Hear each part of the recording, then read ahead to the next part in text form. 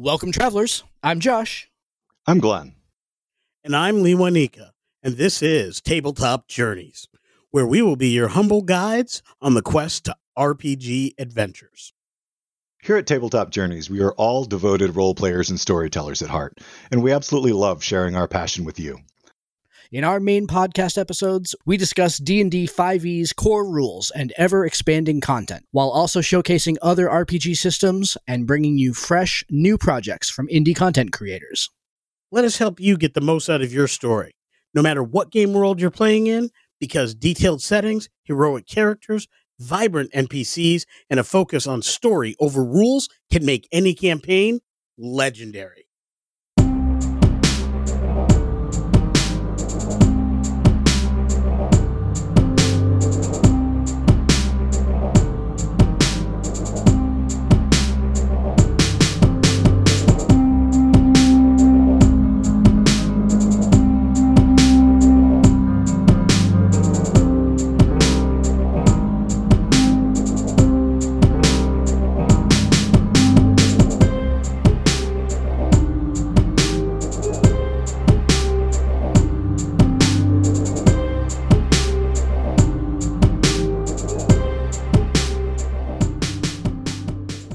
Now, here's a message from friends of the show.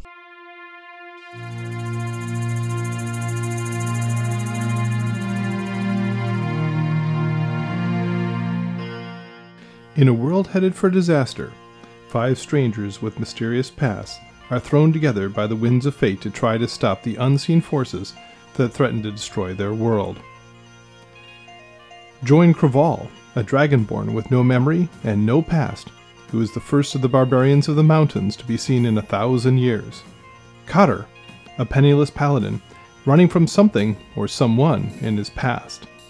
No one, the only tiefling monk the kingdom has ever seen, who has been expelled from his monastery for reasons he has not revealed.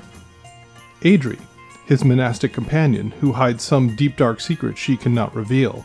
And Arlen, once a simple farmer, until some mysterious event manifested sorceress powers in him. They must travel the length and breadth of the kingdom of Faroe, searching for the disparate clues that will help them unravel the mystery of the failing of their land, while trying to hold together the unraveling threads of society's weave, threatening to come apart at any moment. They will have to battle nature, plague, politics, and even the forces of the underworld as they attempt to discover and defeat whoever, or whatever, is attempting to poison their world and throw it into chaos. Relic of the Past is a novel-length story told via a clean, custom, 5th edition Dungeons & Dragons game.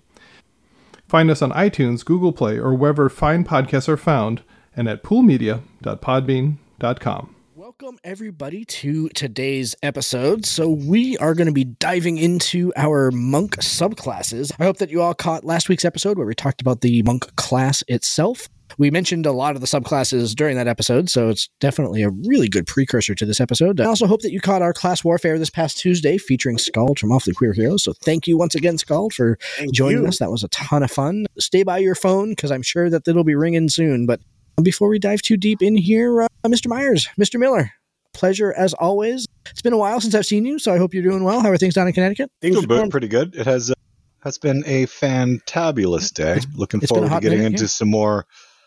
To borrow your accidental pun from last episode, monkey business. That's much better than the pun that I used, actually. So that's good. Yeah. Credit to you. Yeah, exactly. Yeah. Point Glenn. How about you, Mr. Miller? How are you? Things are going great. I'm rocking my Stream to Spiro t-shirt. Thank you to one of my fellow players. She does some screen printing and shirt making. Made a nice shirt. Those who saw a State of the Table that we recently recorded probably got a better view of it because, this is a podcast. We're excited because I, in theory, have one too. Excellent. That sounds fantastic. I'm loving it. Lots of good things happening. Prepping for a brand new game, a brand new stream game run by the same DM, Benito, from Stream to Sparrow. I'm excited building new things, but right now we're here to talk monks, and that's really got me jazzed at the moment. Absolutely, we could sing, "Hey, we're the monkeys." People say we monkey around. No, too much. Too far. We don't need to do that. We're just trying to be friendly. I bet. Amazing. You guys are amazing. All right, let's go ahead and dive in here. So anybody that has not heard a subclass episode for a while. That's because there hasn't been one in a while. So just to go over how we do this here. So we are ranking our subclasses in four categories. We rank them. So there are 10 subclasses for the monks. So we ranked their mechanics and their flavor on a 1 to 10. Each subclass gets a unique score in that ranking. And then we have two categories of pools of points that we can use to augment them. The first one is our desire to, or how often we have played one of these before. And more times than not, that's very much what's our desire to play them. And that's also a potential of 1 to 10 points. There's also a wild card category that allows us to score 1 to 10 points for each subclass, just to help us massage the ratings to maybe get their points in line with how we actually feel about the class from time to time. So that can also be a 1 to 10. Given the fact that there are 4 categories and each one could be a 1 to 10, that means that our potential scores are anywhere between 4 and 40.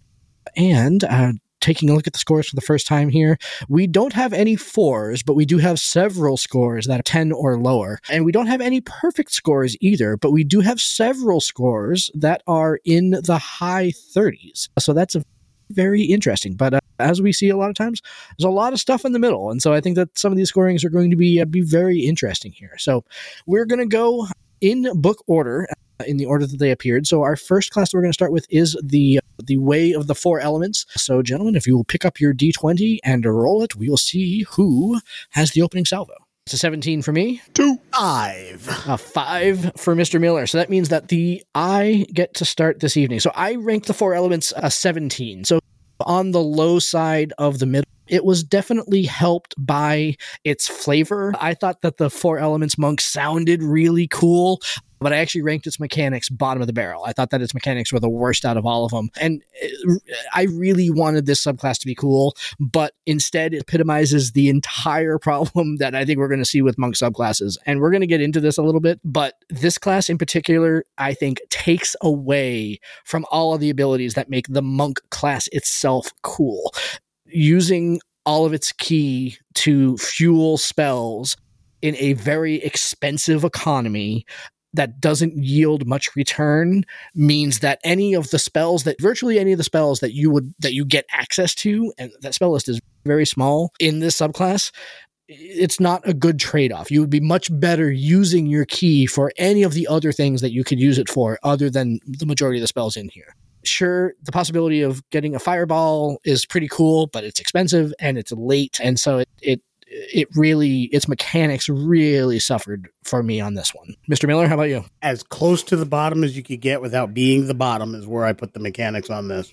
Not only were they way too expensive for their value, not only do I think there was probably a better way to do this than the way they did it, it's just the cost. It's the cost itself and then the cost of what you're losing. Oh, one of our guests, when speaking about warlocks, spoke about the fact, why would you give them a spell to compete with Eldritch Blast? You've got and Hex. They've got so few spells. What are you giving them that competes with that? Because if you can't, then don't bother. I would say here, why would you give them the ability to spend that much ki for something that's going to net you less than what you could get for just doing your flurry of blows effectively? Agreed. So many different ways I could have done this. I actually, when we start doing our fix this class or fix this subclass, we should just say fix this thing and then do whatever happens it wants. Because I think I could fix this class. Yep. It would take some work, but I think this could be fixed. But as is, just not good. Because it's that badly, like my wild card was a 1, as low as I could get it. Because there's nothing about this that shot. If I could give it negative wildcard points, I would, because I was actually stunned that it was as bad as it was. I hear people talk about it all the time, and I'm like, I know they say it's not as good as it could be, but I hear this used frequently on the interwebs, and I'm like, why? What are you adding to it? Unless you're putting it onto some class that does great things for having an elemental damage, and then you have to be very focused, and this is not terribly focused. So I'm like, this is no. It falls for me. Drop it. All right, Mr. Myers, how about you, sir? So for the monk, Way of the Four Elements, the biggest problem is it's trying to do too much. And that's its main issue. It could have flavor for days if it weren't for the fact that it's trying to do too much, because it brings up images of Avatar: The Last Airbender and firebenders and earthbenders and Aang. But Aang's the only guy that can do 4 elements, and there's a reason. Because it's old. And they basically tried to create a general utility spell list for a monk that they could tie in. And it's just, there's a whole lot here. Most of it's fairly expensive. And I get that the magic needs to be expensive, but I think the 1+ thing, like a key plus a key per spell level, is too much. It should just be a key per spell level. That would be the first stage towards balancing it out. But they would have been a lot better served if they created 4 subclasses underneath the Way of the 4 Elements. There's something else that did that. They had some sort of, and they had to pick them. Way of the Sun Soul is a firebender. Way of the Sun Soul, the way it's written, if you changed it from radiant to fire, is what Way of the 4 Elements should be for the element of fire. And that's the best way for me to describe it. So overall, it's just trying to do too much, and it comes out as being unwieldy, and I honestly feel it would be too expensive to truly be worth it and have a good time with. I could do it anyway. And I could come up with ways to use the stuff you got in here. Yeah. So our average score on this one was a little bit over 11, making this our worst ranked subclass in the batch. So, for what it's worth. Yeah. All right, gentlemen. Avatar should not be a player character. Play a regular bender. All right, gentlemen. Take your initiative for the Way of the Open Hand. 15. That's a 10 for me. And 1. Oh. What are we going to make Lewinika do because he rolled a natural 1? Does that mean he has disadvantage on the next initiative? Oh, I like that. I think that's what that is. I like it. But in the meantime, Mr. Myers, Way of the Open Hand. Leading off with Way of the Open Hand. So the Way of the Open Hand, I like it. It's basic. It's got solid mechanics. It does good things. Its scores are lower simply because the middle range, like in a lot of these subclasses, is a really tight field. I had to start trying to shift and adjust my scores to position it versus the rest of the midfield. Yep. And the classic monk scored on the lower end of the midfield, but I like it. It's got the only things that I would say about it is that some of its abilities, one in particular, Tranquility, is a little bit, I think, lackluster / limited in use. An entire day of the Sanctuary spell, which basically means, but that's only if you don't ever attack anybody. Yeah. Yep. Because once you attack somebody, Sanctuary's over. So that one didn't really work for me. But I think that the basic open hand monk in its self-heal is hot. Watching Fox, when they almost went down, I'm playing Way of the Healing Hand. I'm like, if she makes it back off of the open pit, I'm going to heal her. But I didn't need to, because the self-heal that the open hand gets is like hot. She healed herself for 44 points of damage. It's almost as good as itself only, but it was almost as good as Lay on Hands. It's 3 times your monk level. Yeah, which is not nothing. Yeah, it's better than most of your cure spells. Yeah. Clerical cure spells. So with the Way of the Open Hand, I was very much of 2 minds about this subclass. And I ranked it, so my total score was a 19, fairly, like really approaching middle, better than the 4 elements. Where it continued to go ahead and fall down was in flavor, but its mechanics are a no joke. I think that Open Hand Technique and Quivering Palm are probably the best opening power, alpha power combination in any other subclass in the game. I would agree with that. Quivering Palm might very well be the best alpha strike ability of any, and I think that Open Hand Technique might be the best opening power ability for any subclass. And I think that their combination makes the Open Hand exceptionally strong mechanically. And so it got a lot of wildcard points because I knew that it continued to go ahead and fall because of how good some of the other ones were later. But I really think that this is a very good subclass that requires a very strong player to make up for the fact that there's not much flavor.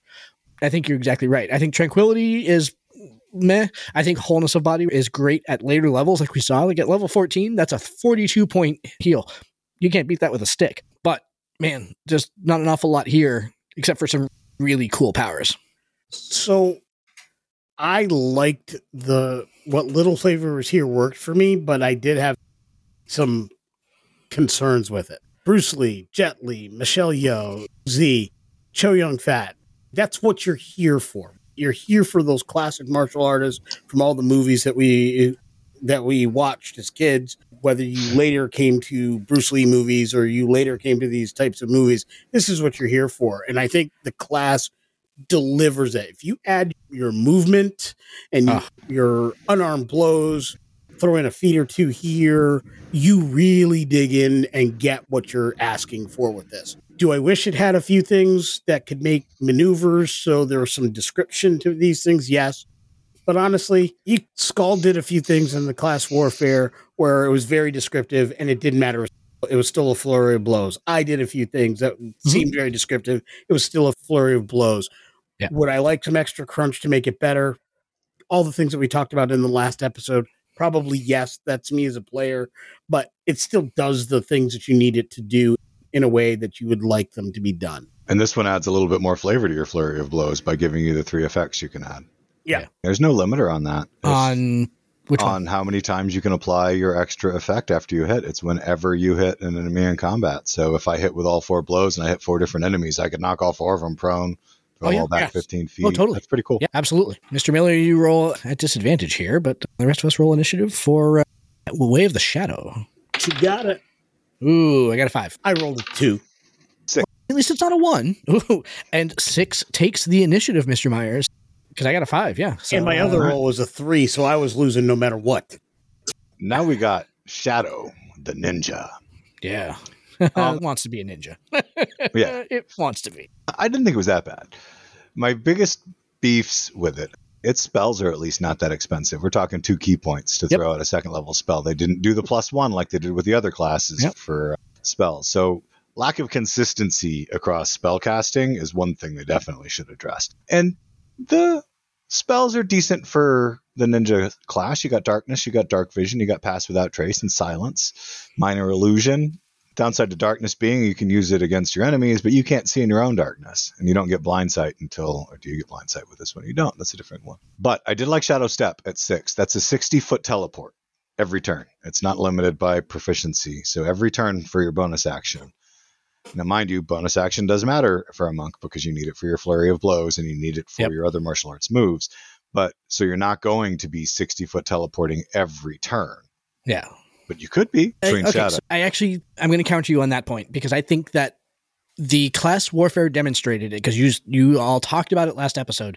What's one of the monks' primary benefits is just how mobile they are.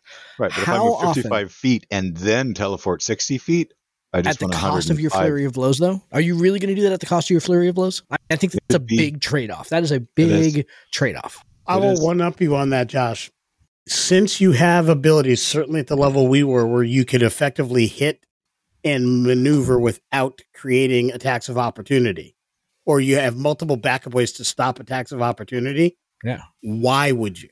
You wouldn't need to. You could walk away at 55, or if you did a couple other things, depending on the race option you took at, you could walk away at 55 feet per round or 60 feet per round. And yes, you could get 120. Situationally, that would be excellent. But look at the second part of that ability. I think that's part of what y'all are missing. In terms of a ninja and an assassin, being able to teleport 60 feet to step out of the darkness and have advantage on your first melee attack, that power super fits the flavor of the ninja. And then use all your movement to get away. Teleport into the middle, use flurry of blows, use stunning strike, knock out 4 or 5 people, and then use your 55 feet of movement to get out of there without suffering attacks of opportunity. Yeah. There's lots of ways that you could do that. Does that make it fairly specific? Yeah, but a ninja is a very specific type of martial artist. They're assassins. Yeah. I mean, I scored it middle of the road on its mechanics. It's not the worst. No, it's not. But it's not the best either. So, no. Yeah. I'm hard on this class because I'm obviously at a bent. I like things mundane. And I think I dislike the fact that all of these abilities or many of these abilities are spell-based. That is a down for me. Interesting. Because what I like about your traditional action movie ninja, I'm not speaking about actual ninjas that existed in history, but your action movie ninja is how little of it, at least in the ones I grew up watching or the ones I liked, was mystical. They had spiritual aspects to them, but they didn't have magic power. They just did things. It was smoke powders and pellets, and it was equipment and training, and I like that. And I didn't realize until we researched to do this episode that the Shadow Ninja, because I'd never actually played one. I'd actually never played at a game where there was one at a table. So I've never had one at a table with me. I didn't even realize. I was just thinking, oh, it'd be really cool. I'd heard somewhere like you could use this and a couple other things to create Batman or something like that. And there's a couple different things that would be neat. And I'm like, oh, that sounds really cool. And then when I looked at it, I'm like, but it's all magic. And I hate that about this class. Like, I try not to cast shade, but I actively dislike this because of that. Now, that said, for what it is and what it does, the flavor is there, right? The spells do the job. So as much as I wanted to drop this to the ones and the lowest end, the reality is I couldn't, because the mechanics do the job to equal what they wanted to get out of it, and it does that. So it ended up 4 and 5. 4 on mechanics because I just don't like Magic doing these things for this character type. Interesting. But I gave it a 5, middle of the road, because it successfully does the job. It just does it in a way I absolutely dislike for this character. Good one. So I disagree with you on the utility belt, the bat belt aspect of the ninja, so to speak. Just think of the art. The system of magic is already established. So as opposed to reinventing it, if you're going to create darkness, use the darkness spell, but take away the spell casting components and make it a power, it accomplishes the same thing, but it's being done any way you want. It could be you focusing your key. It could be you throwing a smoke pellet. It could be, that's all up to the player to flavor. And it's there if you choose to. But if you don't choose to, you're right. It just looks like you're using magic. But for all of these classes, when they're substituting spells, to include the subclass that we're going to be putting out that substitutes spells. The spells are to simulate a power that you're channeling through your body. Think Ken and Ryu from Street Fighter, right? You can't throw your Haryuken fireball if you can't throw fire. I get what you're saying. And my only counter to that is this. You use the exact example of what I was talking about. We are designing something that specifically says we're utilizing a mechanical power, but it is not a magical ability. We stated that in the writing to say this is just a way of getting to this end. And while, yes, you can wrap things in any way, what I find disappointing about this is the fact that they don't do that. Yeah. Could they have been more explicit in the ability to specify that they weren't magical abilities, but they're using the abilities that are specified as spells? You drop a smoke pellet that functions as X spell, I would love this. But they didn't do that. Because they're not telling you it has to be a smoke pellet. They're letting you do it. So basically to satisfy you, what they need is a blurb like in the Artificer saying that for each of the spells that you cast as a monk, you decide how they're cast and flavor them yourself. Yes, exactly. Okay, that would be an easy add. That. But that's also why it came back up. As much as I wanted to drop it, I brought it back up to the middle of the road because it didn't give me what I wanted. But it still left me like badly not wanting to play this thing. And last, their 11th level power, they already get that ability at 18th level to be able to turn invisible as a monk, and a Gloomstalker becomes better than that at 3rd. Yeah. All right, let's see if we can get Lewanika out of the basement here. Roll for the Way of the Long Death. Oh. Yeah. 1. Yep. 22. How'd you get a 22? Oh yeah, I hit initiative on the monk the character. I don't have my physical dice right with me today, so I'm rolling digital. You don't get to add your dex modifier. To 19. Particularly since your dex modifier is not your monk's dex modifier. Yeah. No, sir, it is not. We'll go with a 19 then. Mr. Miller, I also have a 19, but I will let you lead on this one. Way of the Long Death. This is simple and to the point. This monk kills things. I previously mentioned the fact that the capstones tend to be weak. This one is especially weak. In this case, it is weak for flavor reasons more than it is weak for mechanical reasons. Yeah. The death that this capstone creates is not long. You call it the long death, and at least let that death be long. Exactly. This just does some necrotic damage, and that's it. It's like the way of the bad bruise. Look, let me tell you a way they could easily make this. Give this the Quivering Palm because that's what this needs. And now this becomes a class that might be worth it because that would make this kick this ability lower. So it's doing this because it's good damage. Yeah. Make this somewhere middle of the road. So you get that halfway through your progression and you get Quivering Palm at the end. Now this is a monk that might be worth sticking it out for because the monk class is as cool as it is. The middle two abilities.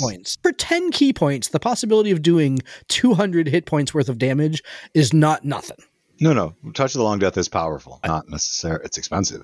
Yeah, it is very expensive. And I think that the issue with the Way of the Long Death is that it has to be in the right campaign. It has to be in with the right team, in the right environment, on the right mission. This tune could be really impactful. But any of those three things are not there, and this tune doesn't have much at all. Hell of a one-shot subclass in the right situation. Yeah, but here's the other problem too, is that you can say that about any subclass. Like there's any subclass that in the perfect conditions is the absolute right subclass to go ahead and play, and so that doesn't mean that this one's any good. It just means that this one is just like all the other ones. And so that's, again, I scored it very middle of the road, except for Wildcard. Again, this was one of those that like I really wanted it to be better than it was, so I pumped it up with its Wildcard score, but it was basically 4s across the board until I got there. I hit it at 1-1 mechanics and flavor, and I hit it 4s and 4 and 4 for willingness to play and wild card. Because the one thing that I think it has going for it is some of its abilities would be great feature bait. If I'm building a bad guy, or I want a layer action to do a thing, I could envision swiping this. If you want to build a death cleric, take an ability like that for a boss, and you're building it from the ground up. These are some cool features you could tag on to something else. Or if you want to take any base minion, goblins of a death cult or orcs of a death cult, take some of these abilities, stick them on that as a feature. Give them Hour of Reaping. Absolutely. These are the kinds of things that would work. Take your cultist stat block, tag some of these things on it. Yeah, because it's feature fodder is what I. Just look at Hour of Reaping. Like Hour of Reaping. Thank God that monks are mobile and they get to go ahead and move, because Hour of Reaping applies to every creature within 30 feet, including your allies. It has to defeat a wisdom save against a monk which are always wisdom secondary. So yeah, totally. All right, Glenn, save us from the lunacy that is the Long Death Monk. I don't like it simply because of what it's a vampire monk. I don't get it. All right. Blade. I think this one's crap. I thought it had decent flavor with the way that they wrote it a little bit. That's why I gave it. It's the only thing that saved it from being my lowest is because I gave it higher flavor than I gave 4 elements. Yeah. But I'm looking at like just its first ability, right? 3rd level. You defeat somebody when it reduces to 0 hit points. You have learned to extract vitality from another creature, right? But you're not a real vampire. You only get the temporary hit points. And it's your wisdom modifier plus your monk level, so it does scale some. Every time you drop somebody, it's not bad. You're gonna get a heal. It's not terrible. Yep. I didn't like Hour of Reaping because it affects your friends. How useful is that? When are you gonna throw that out? Again, you gotta drop them into a pile of minions, let them do their thing, and then let them run out. So they drop 4 or 5 minions, get 50 temporary hit points, and then GTFO. Yeah. And then the Mastery of Death, a zombie can do that. An orc can do that. An orc? I'm pretty sure half orc. There's a bunch of things character generation. Not special. I think getting dropped to 1 hit point instead of 0 hit points at 11th level is very much meh. I don't know. Capstone's not terrible. You can't kill a monk until they're out of key. I don't think that's awful. I think what Glenn's saying is it's a very pedestrian ability overall. Its effect is fairly pedestrian.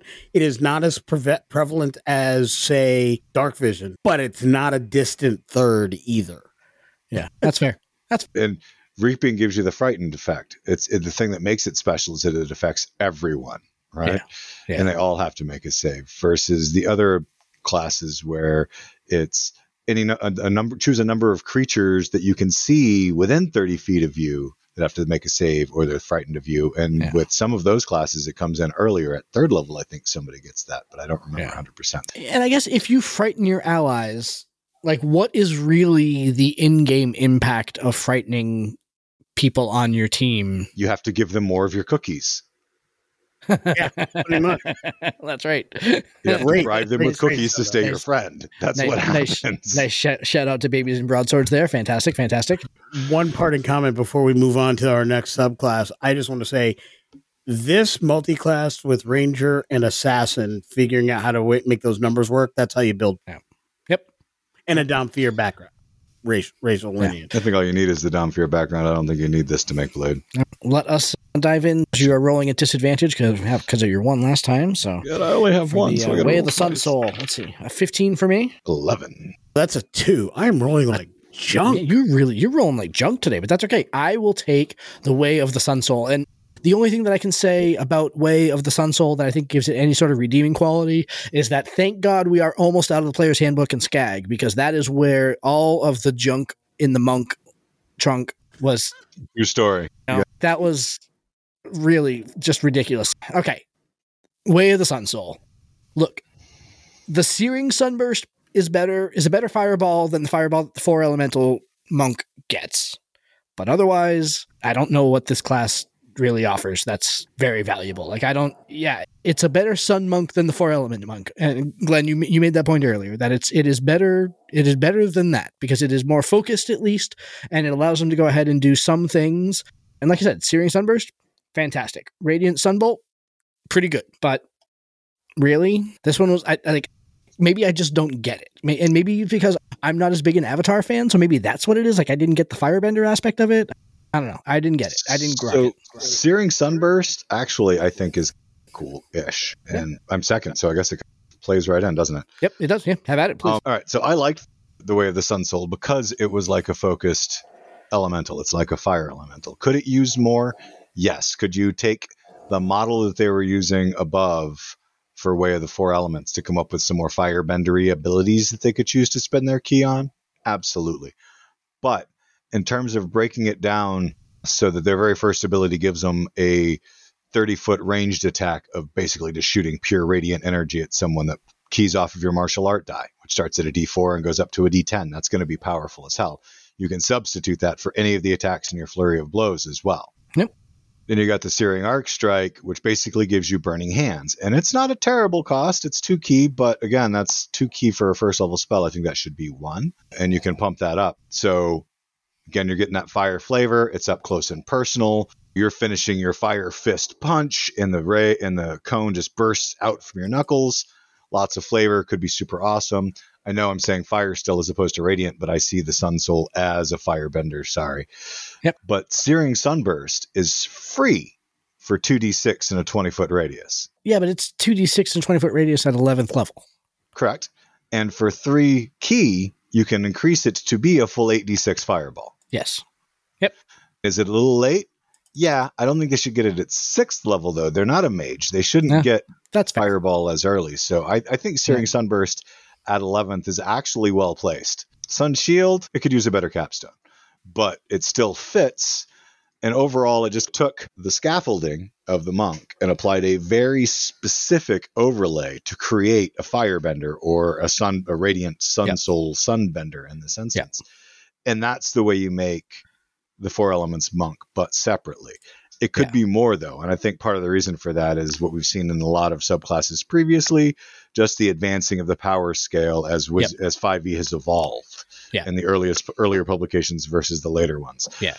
I really do think that this is a reaction to how bad the 4 Elementals monk is in the Player's Handbook. When they rewrote this for Xanathars, they said, you know what, let's fix some things. Yeah. I put it kind of in the middle first, and then reprinted it in Xanathar. They could have done better, but it's decent. Yep. I was fairly middle of the road, but because of the ranking, the things that had to be ranked pushed it to 3 and 4 mechanics and flavor respectively. Wild card, I left it a 6 and a 6 because I could see something for it. And my only thoughts was when you want a Super Saiyan and you're close, but you're not quite there, you pretty much have a Sun Soul monk. I dig what they were going for, but the mechanics left me wanting. It does some pretty significant and reasonable damage, and I think, like Glenn said, it's in the right places. But overall, I just didn't think it was enough to bring me over. Would I play one? I'm probably not picking it. There's a lot of monks I'll play before this, right? Yep. At least 4 monks I would play before this one, and 1 or 2 that I've played twice at this point.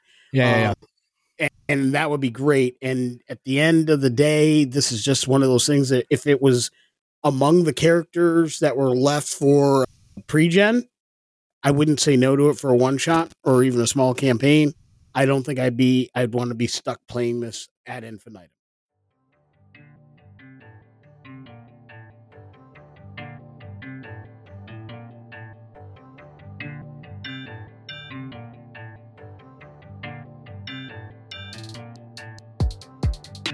Hello, traveler. Welcome. I have many stories to share with you of my diverse travels through the multiverse. Do you enjoy political intrigue?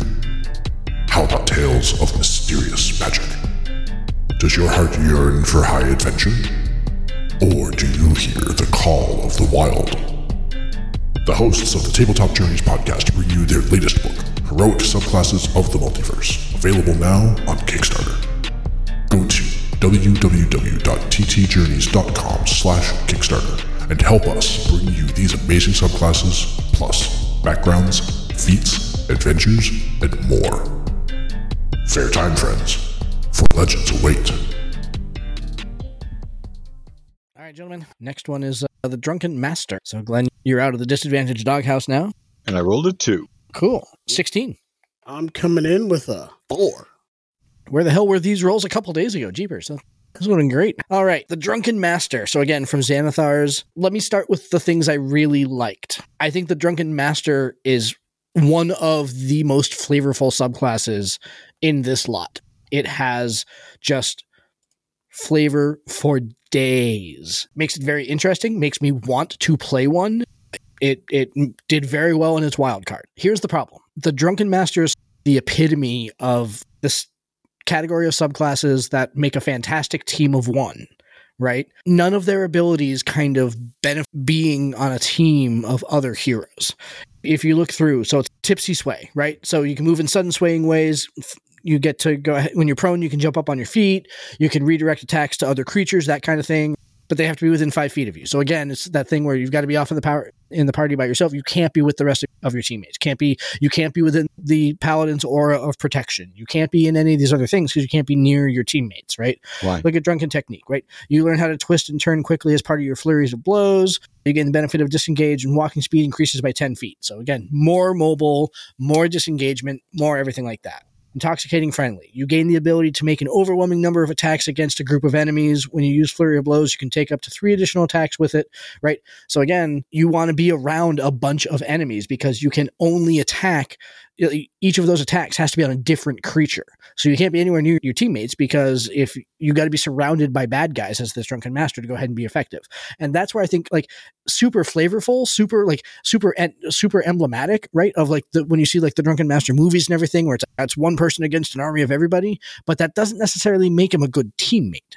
And so that's where it fell down for me. I'm seeing a series of confusion on your faces. Yeah, because I don't see anywhere where it says you can't be next to your teammates. You're not wrong that your positioning would be better if you were not. Like it'd be better to be around a whole bunch of bad guys. Yeah. But again, that's with the assumption that you're putting all of them down in that first round. If you're fighting bad guys, intoxicating friendly, you can attack multiple targets, but now you can only hit each target one time. So you cannot be a ranged monk and be a Drunken Master. You're correct. Period. It just there's no point in doing that whatsoever.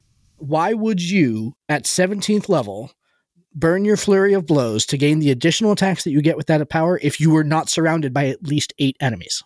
Hear me out. It benefits you to be surrounded by enemies, but it does not require you to be, because you can certainly do that. Depending on the size and the strength of your enemies, you burn that power if you're going to have to hit each of your enemies 5 times.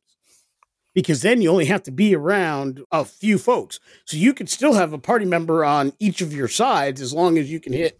You've got 3 people in your square. Okay. That's what I'm saying. So I think you're not wrong that you would be beneficial to jump in the middle of a fray and away from other people so you can be surrounded, because then you have better opportunity to spread that out. But and with your mobility, you can move to where you got to be. And with your very first ability, Drunken Technique, when you use your Flurry of Blows, you get a disengage action. Whenever you use your Flurry of Blows, you get disengage and 10 extra feet of walking. So you're not only more mobile, but you're not subject to opportunity attacks. So when you combine that 3rd level ability with the 17th level ability, you don't have to stand still and be surrounded. I can take out the 3 guys around us and move forward, take out another guy, move forward, hit 3 more guys. All right. And that's 7 attacks in a round. Yeah. 2 for your regular attacks and 5 flurries of blows. Exactly. And only the 5 flurries of blows have to be on new targets. It is specific and it is a little bit limiting. But there's nothing that says you couldn't take 4 flurries of blows if you run out of targets, so be it. I think it's still pretty hot. The big limiter is if you are playing in a campaign or playing with a storyteller who doesn't tend to do lots of minions, that's going to be your limit. If you play with a guy who does, you fight one dragon, this is not the subclass to play. Yeah. But if you are playing with a storyteller like myself who throws out 15 goblins, right, and 2 lieutenants and a boss, that's the party. That's the game you want this character for, because you become, as you've said before, a great utility combatant, because now this is the guy who's taking out the minions while the rest of the party takes on the big boss. Very true. And that's a way that he could work with the team. I still think, though, that it is a little bit, because by the time you get to 17th level, how many fights do you wind up in where there's enough minions for you to, but you don't have to drop them. You can hit and move on, because every time you hit, you get a disengage. Yeah. Like I said, it's very storyteller specific, because I do a lot of minions with my tier 3 and tier 4 campaign. I have to. And I think Tipsy Sway is hot, by the way, just to take that back, because it's often the case that there is more than one enemy within 5 feet of you. That is not an uncommon case. And every time one of them misses you, you can make them hit the other person. You don't need an attack roll. As your reaction, when they miss you, you spend a key point, they hit their friend. Yeah. And do damage to them.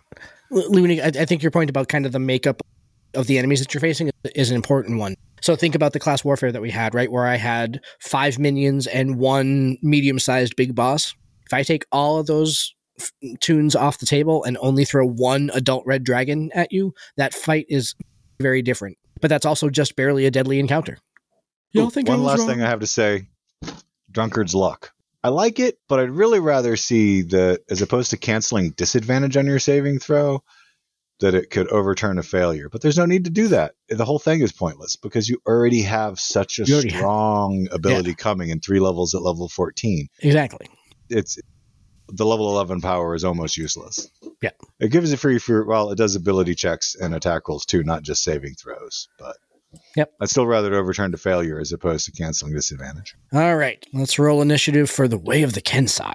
10. Ooh, 5 this time for me. 11. 10. You lead off the Kensai. This is my jam. 10. This is absolutely my jam. I love the Kensai as a subclass. I've used it several times.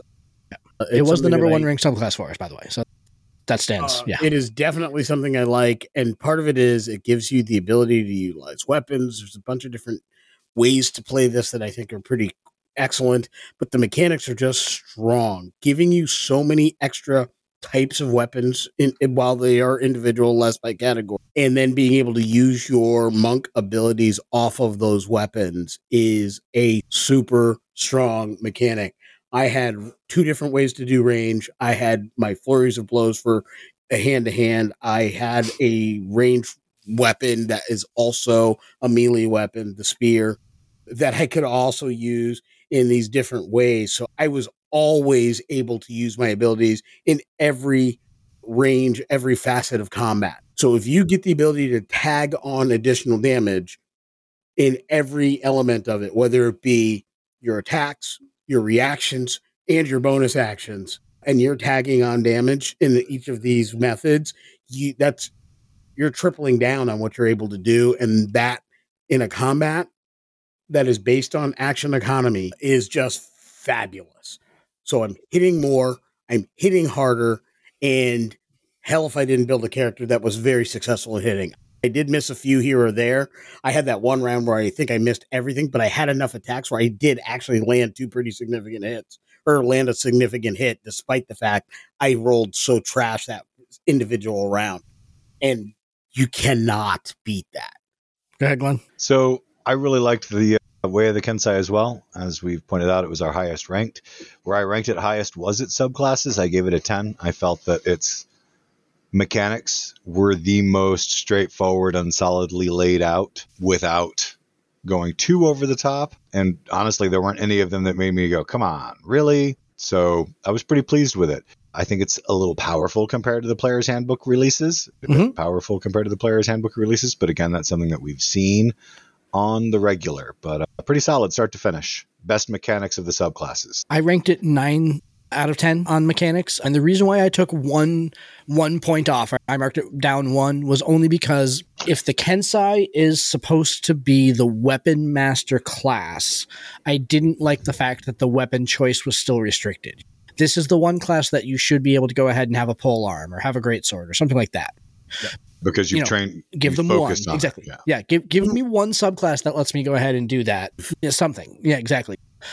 But otherwise, yeah, I thought other than that kind of odd restriction that I wish had been removed, yeah, I absolutely loved this subclass. And I thought that this was, I think it was great. I don't think there's much more that you can say about it other than that. I think it was really a great subclass. Yeah. Yeah. I threw down 10 for mechanics, 9 for flavor, 8 for wild card because I knew going in that this was cool because I've played them before. So there wasn't anything that really surprised me with my deep research. But obviously for having played at 10, I always want to play this.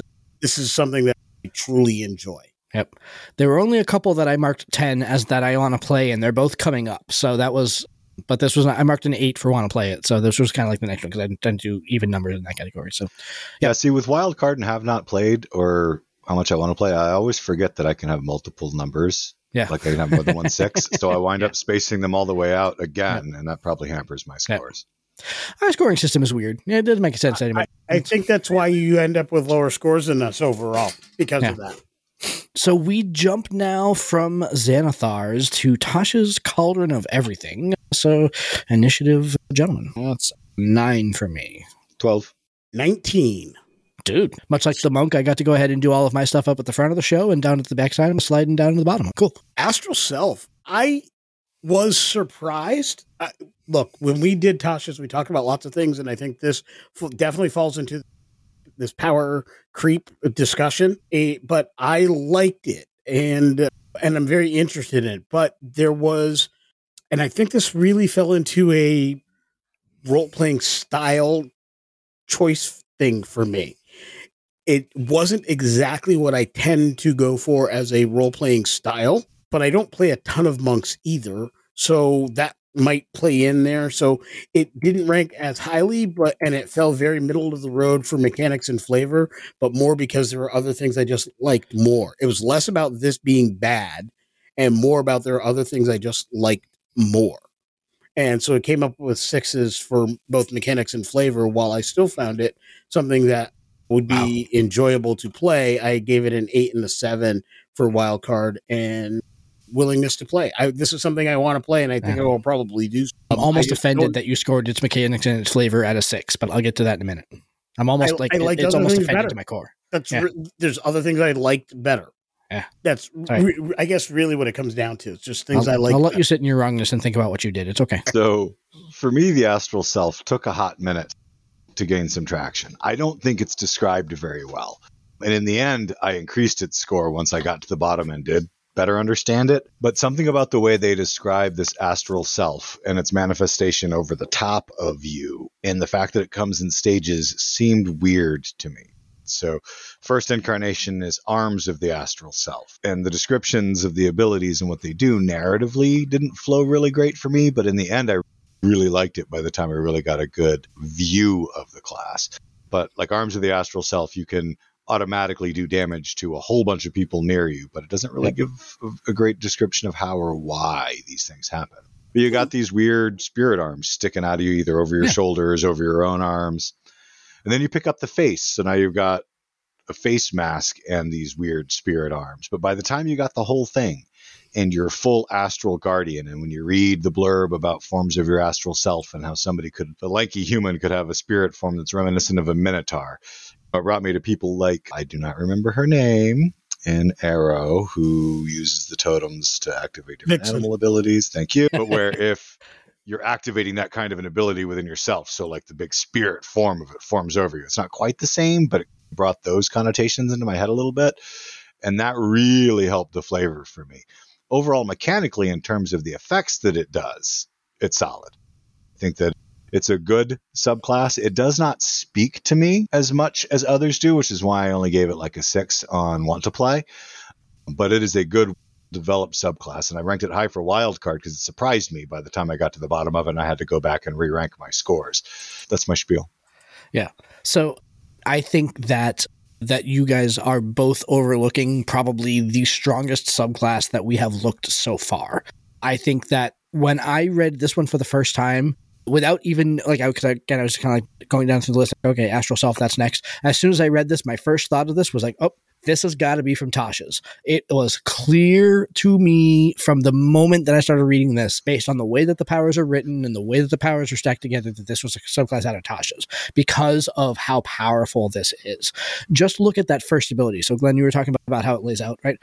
When you summon those spectral arms, what's the first thing that you get to go ahead and do? You start making attacks with your wisdom modifier instead of your strength modifier. What was the very first thing that was said about your monk when you took character generation? That's going to be a 2 ability class, dexterity and wisdom. And that's it. You don't need anything else. Now this removes the ability to go ahead and focus on strength at all. You can put every ASI you get for every level into wisdom and dexterity, and you're good forever. What's the other thing that it does? They give you reach. You no longer can only attack things within a 5-foot square. Now you get 5 feet of reach also. So that is a huge benefit when you're doing flurry of blows, because now your minions don't need to be in a really tight, compact square to go ahead and hit them all. They can be a little bit separate. Think about how that plays into your mobility, where you don't need to get within range, where you even have to use your disengage ability anymore to go ahead and avoid attacks of opportunity. Oh no, right? Its abilities are hot. You could be 10 feet away and then use it. And that's just the opening salvo. I think that as the powers continue to go on, I think that this just continues to get better and better and better and better. So I think that this was absolutely far and away my number 1 ranked subclass. I ranked it 39 out of a possible 40 points. The only thing that I took off from was its flavor, and that's only because there was one subclass that I thought had better flavor. And we'll get to that one in a second. Yeah, this was very much a ranking of the top 3 with the next 3 that we're going to talk about for me. It really was. And it was going back and forth and deciding which ones was going to get the top marks, and they balanced out. I did really like the Astral Self. It just didn't speak to me for something I'd want to. That's cool. I get it. Yeah. I get that. I think the Astral Self is very much a subclass of its source. Tasha's was a source that had a lot of astral extraplanar type stuff. Yep. And so an astral extraplanar monk makes sense in that regard, but I also get why it doesn't speak to everybody. So with your description, Josh, I could certainly see myself changing its mechanics up by 2, but it still wouldn't take my top 2 slots for mechanics. Yeah. I would certainly, you certainly convinced me. So kudos to you. Actually, those last 4, Kensai through Ascendant Dragon. Kensai through Ascendant Dragon. And to go ahead and to your point, Leonika, you're absolutely right. And I get that, because my top 3 for mechanics, just to go in my top 3 for mechanics in order, were the Astral Self, the Kensai Monk, and the Mercy Monk, which we're going to talk about next. So see, those are my top 3 mechanics as well, just in a slightly different order. I put the Drunken Master because it just does the things I like. I don't want to go back to that, but no. I almost went back to the Drunken Master, but it was some of the things in there that just didn't work for me, kept me from being able to do it. I don't. Nope. Denied. All right, so we're on to the Way of Mercy. So you ranked Drunken Master number 1 for mechanics? No. I thought you said that's what you said. No, I said Kensai was number 1. Drunken Master was number 2 for me. You ranked Drunken Master number 2 for mechanics. You ranked Drunken Master number 2 for mechanics over Astral Self, Mercy, the One Hand. All of those you ranked less than Drunken Master. Yes. I don't even know what to do. We already talked about it. I love the Drunken Master. I love that. Its flavor is great, but its mechanics are awful. You can love it and still look at it. No, you're entitled to your own opinion. We love you very much. Yep. You may have allowed your bias to sway you slightly. My bias seeped through because that was something that, as much as I wanted to play it, I liked it a lot, but its mechanics were. I want to play those mechanics also. Natural 20.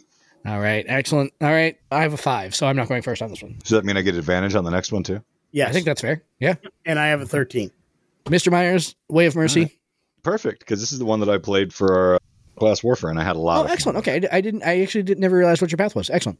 Yeah, I was Way of Mercy. That's because I never had to heal anybody. I figured I'd have heals. Right. Yeah. But when Skald needed healing, well, her character she healed herself. Fox. Fox healed themselves because she was Way of the Open Hand, and boop boop, all better. Yep. Almost all of the hit points done. So I never used one of your abilities often in that fight, which is why Hand of Harm, being able to throw that on every flurry of blows for free, was pretty hot. Just with extra damage, and Hand of Healing can do the same thing, which is hot. So once you get to Flurry of Healing and Harm at, I think, It's 11, yeah. At that point, you can substitute any blow in your flurry of blows with a healing or a harming hand. Yeah. Oh, so great. It's with so the harming great. hand, you do your regular damage plus another whole set of damage. And it was pretty solid. I mean, was it huge? No, but that extra D8 plus 3 is what kept me consistently dealing like close to 30 points of damage in a turn, because I'd doing a D8 plus 4 times plus that extra one. It was like 5D8. It was nice. The only thing that I would say is if you're going to play a healing hand monk, it's a great backup healer, but I wouldn't recommend it if you're thinking this is going to replace our cleric, because you don't have any big heals. You just got a roll of your martial arts die. That does not go up a huge amount anyway. Yep. But you get a res at 17. It's a little late, but you get that. They come back with 4d10 hit points plus your wisdom modifier. And that's not nothing. Like if you're dead, coming back with 50 hit points, like that's 2 rounds of combat. That's fantastic. And you get to, in your middle level ability, it's not going to be used all the time. It's the one ability that kept me from giving it the highest level of mechanics was Physician's Touch, the level 6. Healing Hand can now remove blinded, deafened, paralyzed, poisoned, or stunned, which is hot if you're playing in a game where those effects are regularly applied to player characters. And that's, in the games that I've been playing in lately, becoming more and more prevalent, especially as we keep talking about conditions and finding new ways to bring them in. So hopefully that'll become more useful than I originally see it. But right now in the games I play, and I was like, aside from that, it's a pretty solidly built class from start to finish. And the implements of mercy, like the opposite of the Plague Doctor, maybe not even opposite, but you got a mask that you're running around in while you're doing your merciful tables. Your merciful mask is neat. Yeah. So overall, I don't want lots of flavor. It was great. You get to Mr. Miyagi people back to life. And my son Nate, who plays a healing, a Way of Mercy monk, does that when he's going to heal somebody. He stops on camera and goes, amazing. Which is fantastic. This is radio, so you probably heard the clap. You may not have heard my hands rubbing, but he was, I won't belabor my comments on this for too long. I will just say that what I loved most about this subclass was its flavor. I had the picture of what I brought to this subclass. And so while I lambasted Lewanika for his bias on the Drunken Master and wanting that class to be a whole lot cooler than it actually is, I too fell into that trap maybe on this subclass, because I just had this picture of this monk who always wears this like white porcelain mask, like one of those emotionless white porcelain masks, never talks, never makes any sound or anything like that, and just goes about his business. I just have this like concept in mind for this that I thought was just like super flavorful, super fun, really want to play it. And boy, that Alpha Strike ability, the Hand of Ultimate Mercy, again, to be able to go ahead and resurrect somebody and here you go, 50 hit points, have at it, get back in there. That's a combat res. Just go rub some dirt in it, get back in there. Like it's fantastic. Yep. All right, Mr. Miller. Flesh Wound? This is one that surprised me. I don't disagree with anything you said. It ranked middle of the road because of other things I like better. We've already had that discussion, but I did count it up highly for wild card based exclusively on what I saw Glenn do with it in the class warfare. Yeah. I saw some things that were like, wow, this is pretty good. I don't know if it speaks to me to play myself, but it is definitely far greater than I would have given it credit for had I not seen Glenn. This could have been a much lower scored or ranked subclass had I not seen it in action. Credit to Class Warfare for letting us see some things that are different. This is one I like, and it was solid. It was clearly solid, and I think I ranked it accordingly. Cool. All right, gentlemen, our last round here, the Ascendant Dragon. Mr. Myers, you get advantage on your roll here, so let's see what happens. And I get a 3. Woo-hoo. At advantage. I rolled a 2 and a 3. How fantastic I got a 15. Is that? I got a 19. Ooh, Mr. Miller, you round us out then. All right. So about this, I'm going to say, actually, I'll end with the comment I almost started with. This is a fantastic subclass. I think it is one of the more powerful ones. And again, I think some of my biases may have came through in these rankings. I did rank it for flavor at an 8. It's basically my number 3 for flavor. I think anything dragon is good and cool. And I think they did a great job of the origins was a wonderful piece. That's something that they do newer that they weren't doing before. We see that in lots of different things. We've talked about it. Whenever you're adding these origins or these ways to personalize that are by choice or by role, it's a good thing. Whereas it's exclusively for the flavor. So by definition, it has more flavor than anything else because nothing else really had that. Yep. I think that's amazing. I love the abilities. I think it starts strong. I think it just has the things that we want it to have. I just think when I think monk, when I think martial artist, it wasn't my go-to, and that's why it didn't rank as high as some of the other things I put ahead of it. Is because it's not what I think of when I think of that class. I love this. I almost wish there were things like this more of this built into the Dragon Origins Sorcerer, because this fits that. And I would think a monk sorcerer would be a great combo, and I would put those two things together to come up with something cool. I believe when we were talking about feats and fates and Go went one route, the sorcerer route, I would think playing a Cobalt that goes this route towards the same end would be a great complement in a game. Totally. And I think that would quite literally be awesome. Yep.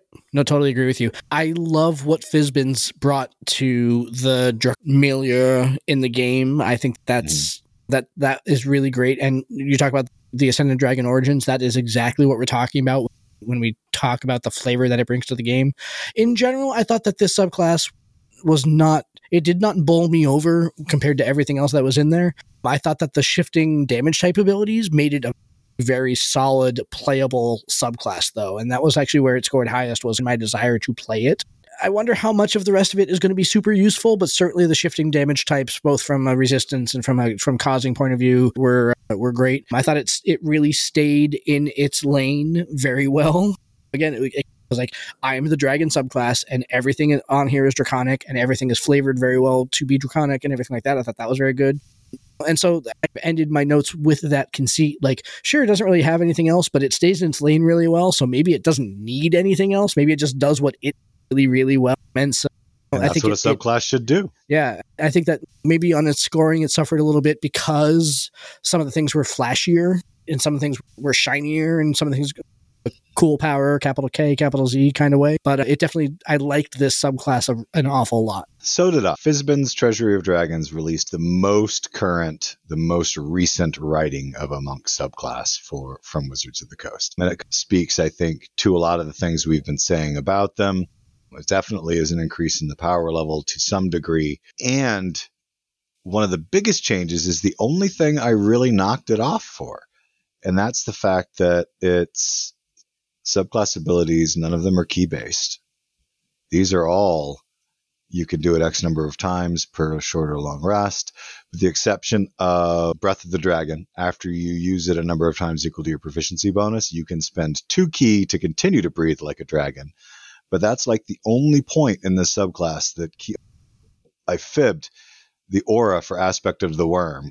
You can only do that once per long rest unless you expend 3 ki to create it again. And that is a hot ability, because not only does the class have variable damage, that one ability at level 11 gives you a 10-foot aura, like a paladin, of a choosable damage resistance between acid, cold, fire, lightning, or... So having the utility to be able to choose that resistance situationally based, depending on what you're fighting or the environment you're going to be in, I think that brings a solid amount to the table for it.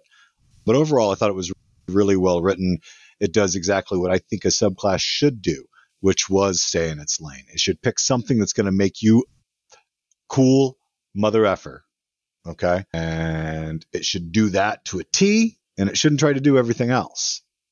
Good job. I agree with you, and I like what you've said. I like what you said, Josh, about the subclass, so I won't repeat those things. But the one thing that I did was I marked down on mechanics because of a personal preference. I like choices, but I like choices to be kind of, in some cases, locked in. And especially when it comes to dragons. Unless there's some kind of flavor reason why you're a morphing dragon or some devotee of Tiamat who has all the different types. I like pick your lineage. It's the one thing I wish sorcerers did, which is pick your dragon lineage. Dragonborns do that, right? You pick the type of Dragonborn you are. If it was blood lineage, I would agree with you, but this is learned. Perhaps. But again, it's a personal preference. I prefer that. And I guess if I'm playing, I could just do that and just stick with one and be done with that. So I could definitely play it the way I would prefer it to be written. But the fact that it wasn't written that way caused me to mark that down a bit. I could have left the mechanics up because it's still a cool ability and brought down the flavor for that. But it's so dragony that I didn't feel that was the way to go. But that's the reason why its mechanics got a 6 for me and fell so heavily, was because I just don't like dragon. And I think when dragon things have come up, I've been fairly consistent, at least to my recollection, with that being one of the reasons why I've come down on it. A lot of things I like those choices to be. You've certainly complimented the ability to change damage types before that are not dragon related. So is this purely a flavor distinction for you, that because it's dragon related, you want it to pick one and stick with one? Yes. Cool. And that's why I actually toyed around with the numbers before we recorded, whether or not I was going to drop it in the flavor end or the mechanics end. I ended up going with dropping in the mechanics. It was going to be a one or the other, but it was never going to be a both. Yep. That makes sense to me. Cool. And this is the one other issue that I have with this subclass in particular. How does it work if you're a Dragonborn? There's nothing to address that. Does Breath of the Dragon augment your normal breath weapon in any way? Are they two completely separate abilities? When you get augmented breath weapon later in Way of the Ascendant Dragon, does that augment your regular breath weapon? I would assume they're separate abilities. They're separate, yeah. Because your breath weapon would be line or cone, depending on which way you take it or how that goes. I think they're all line now. But whatever. And this one you can choose a line or a cone. Right. Yeah. Two different breath weapons, yeah. But there should be, if you're already Dragonborn, for that one ability overlap, there should have been something in there, kind of like where if you already have dark vision, you get an additional 30 feet, taking you from 60 to 90. There should have been some kind of piece in there to help give some guidance for how to, because that's going to complain. Some storyteller out there somewhere is going to have a Dragonborn Way of the Ascendant Dragon, and it's going to be like, can't I double breathe then? Or something. Or similarly, if you play a race or lineage that has flight and you get your spectral wings, that's a dead level for you. There's a whole host of types of complications like that when your subclass is so heavily based on a lineage, even though it is not a lineage. So there are some concerns there. Right. I didn't pick up on it. And there could be an easy solution to stuff like the flight thing. Anything that gives you flight, if you already have flight, adds X amount to your flight speed. Yep. All right. On that note, ladies and gentlemen, let us kind of review where we wound up here. As expected, our number one ranked subclass was the Way of the Kensai, followed closely by Way of the Astral Self, followed by the Way of Mercy. So Tasha's once again coming in with 2 of the top 3, and Kensai from late edition in Xanathar's was the number 1 overall. Our bottom of the barrel here was Way of the Four Elements, followed closely by the Long Death, followed closely by the Sun Soul, and the Way of the Shadow was also under 20 points. So that's the bottom of the barrel on that front. And then in the 20s, we had the Way of the Open Hand, the Drunken Master, augmented significantly by Mr. Miller. And then you had the Way of the Ascendant Dragon, which was just a touch over 30 below the Kensai, Astral Self, and Mercy. Yeah, I think to go ahead and say about the monks, we've between this and last week, we have almost 2.5 hours of commentary on the monk here. Certainly, thank you all for sticking around here. Final thoughts from either of you guys tonight? Monks are a lot of fun. Monks are a lot of fun. They really are. Use their subclass for their flavor. Don't worry so much about the mechanics of their subclass. Their mechanics come from the base class. Play the flavor that you want. Yeah. And be crazy. Take mobility on top of your monk speed, and you'll be like... Totally. Yeah. I've seen builds that try to approximate Barry Allen the Flash, and they almost always include some version of monk to help. I think the Tabaxi monk that can get something like 700 squares of movement around or something like that. Like that, I don't know. I was digging Twitch, the Heron Gone Daredevil from Awfully Queer Heroes subclass that they created, because they have a self-casted haste ability. And once you throw haste on top of the Heron Gone's additional speed, it was a little crazy. Yeah. For my money, I would say this about monks, and this is more to our storytellers out there. If you've got players who are playing monks, or if you've got a couple of them in your game, I've never been in a game where there's been more than one monk, but if you happen to do that, bear that in mind as you design your encounters. 1, design encounters that cause them to want to use their mobility. That includes minions. That includes lieutenants. You need things that are not one-hit drops. You need some things that take a little bit of time. And I'm not saying design it that way so that you kill your party, but I'm saying make it interesting for your players. All of these subclasses many of these subclasses are pretty cool. A lot of them are great. There are a few that are dogs, but they all have their niches. And I would say as long as you design encounters, whether they be social or combat, with monks in mind when they're at your table, you're going to have a fun time. You're going to create a fun environment. Storytellers out there, listen to these subclass discussions so you know what your players are playing. When they tell you, I know as a storyteller, somebody says, I want to play such and such, I always think I have no idea what they're talking about. That's why we do these episodes. That's why we do these episodes. So now you as a storyteller know what they're talking about. You've got a great crib sheet called Tabletop Journeys to make your next game legendary. I love it. Thank you very much for the branding on that one there, Leon. I appreciate you. Well placed. What I do. Appreciate you paying the bills. So next week on the show, we're finally getting around to airing our questions from the audience episode that had to get delayed. A couple of reasons here, but we're very excited to be bringing that up here.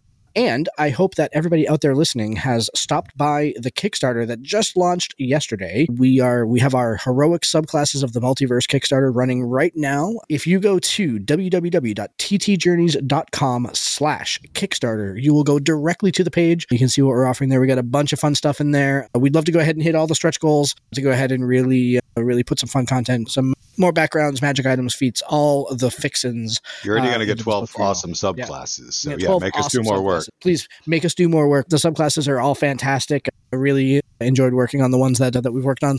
Help support the show. Go check it out. Thank you very much for listening. Like I said, we'll be back next week with questions from the audience episode. So until then, have a great week, everybody. Thank you so much. Good night. Later.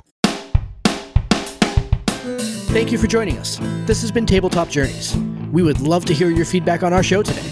Join us at www.ttjourneys.com, where you can subscribe to the blog to leave comments and see all the content that we publish beyond the podcast. You can also stay in touch by subscribing to our Twitter @TTJourneys, by joining our Facebook group, Tabletop Journeys, or by sending an email directly to podcast@ttjourneys.com. And remember, if you want early access to all of our episodes, a chance to drop dice with your favorite hosts, and maybe even appear in one of our actual plays, you can join our Patreon to help support the show at patreon.com/TTJourneys. You're listening to us on Stitcher, iTunes, Podchaser, Spotify, or Audible. We would appreciate it if you would like and subscribe to the podcast on that platform. Full episodes come out every week on Saturdays, and every Tuesday features our actual play episodes. Thank you for listening and for being a part of our growing community. And in the words of another traveler along our path, we bid you shade and sweet water.